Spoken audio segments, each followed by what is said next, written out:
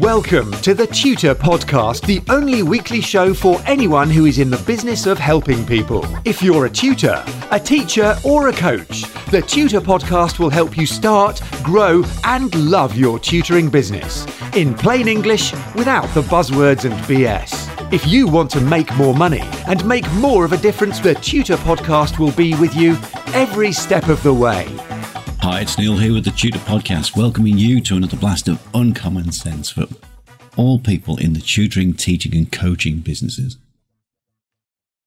I'm here to help you, so remember that I'm always eager to hear from you.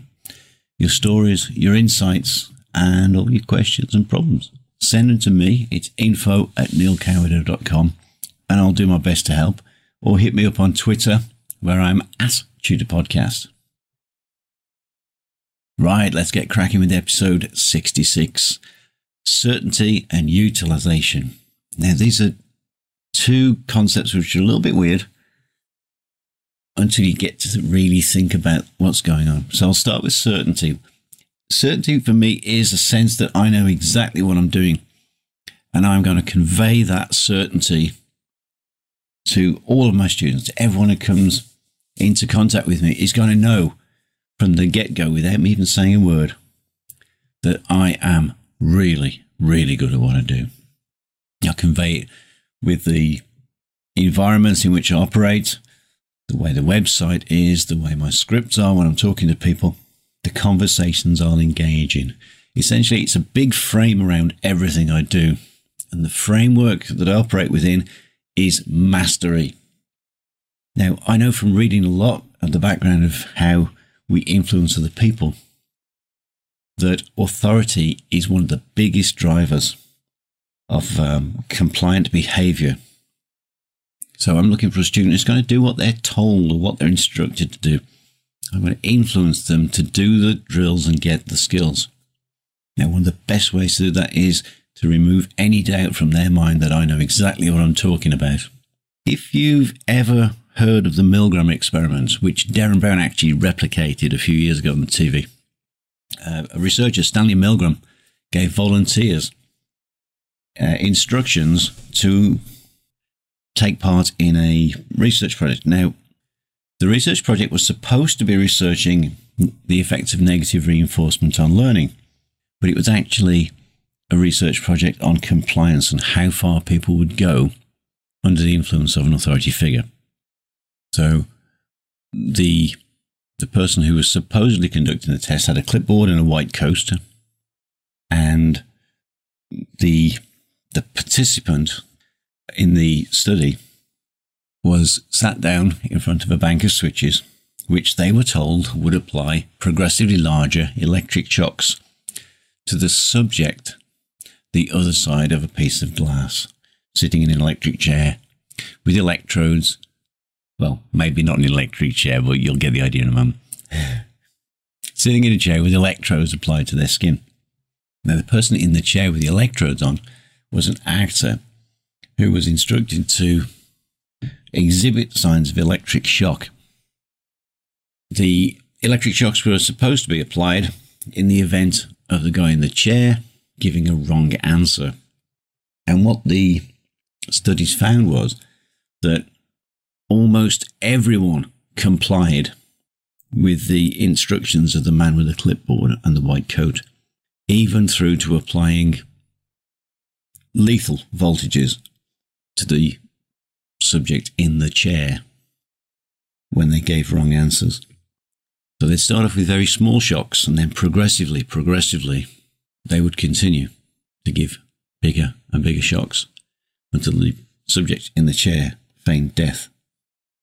And the only words that the guy in the white coat gave were these: "Please continue." That's how effective authority is. And that's what I'm aiming to tap into by being absolutely total confident that what I do works. That gives the students confidence that I am an expert and they will do what I want them to do to a very large extent. It's a pretty vital thing to have in your kit bag. And the second thing we're going to talk about today is utilization. And this is the idea of everything being expected and that there are no surprises. This actually ties into the idea of certainty, because if we're constantly being surprised by things, we undermine ourselves as being experts. We're essentially flagging up some kind of deficit or an inexperience. Now, utilization is a concept that I've nicked from hypnosis, where whatever happens, the hypnotist will build it into the script. So, for instance, traffic noise, mobile phone goes off, doorbell rings, whatever. And the hypnotist was saying, of course, when your cell phone rings, it's giving you a reminder to focus even more sharply on whatever it is they were doing before they were interrupted.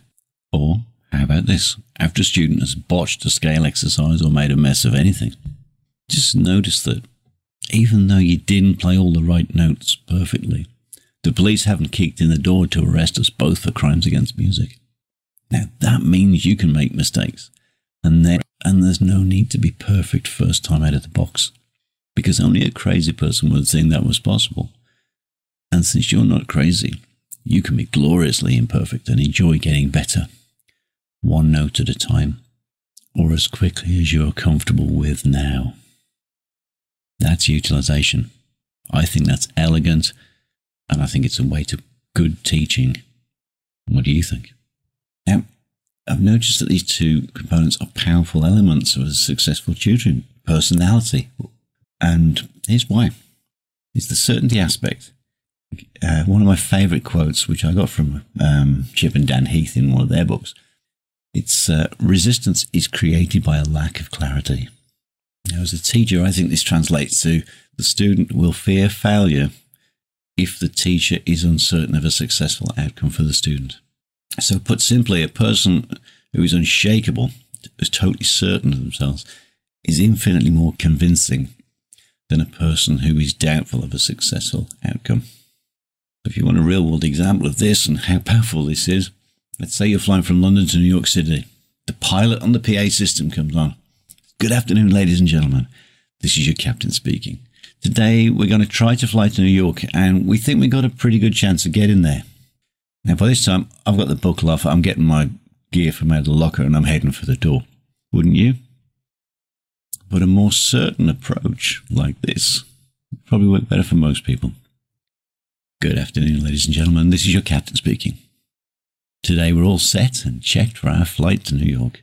It's one of my favourite routes, and we'll be in there for the next 7 hours, giving you plenty of time to rest and relax while my crew here in the cockpit keep everything running to schedule, and the cabin crew and flight attendants make sure you're comfortable and have everything you need whilst you enjoy your choice of complimentary flight entertainment. With a script like that, I'm settled back in my seat anticipating a soothing, lazy time until our safe arrival in the Big Apple.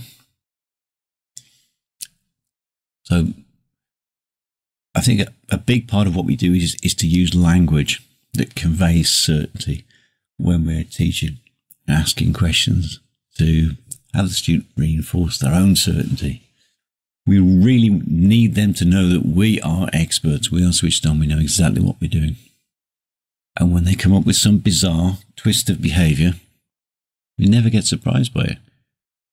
I think the most reactive I'll ever get is, "That's very interesting.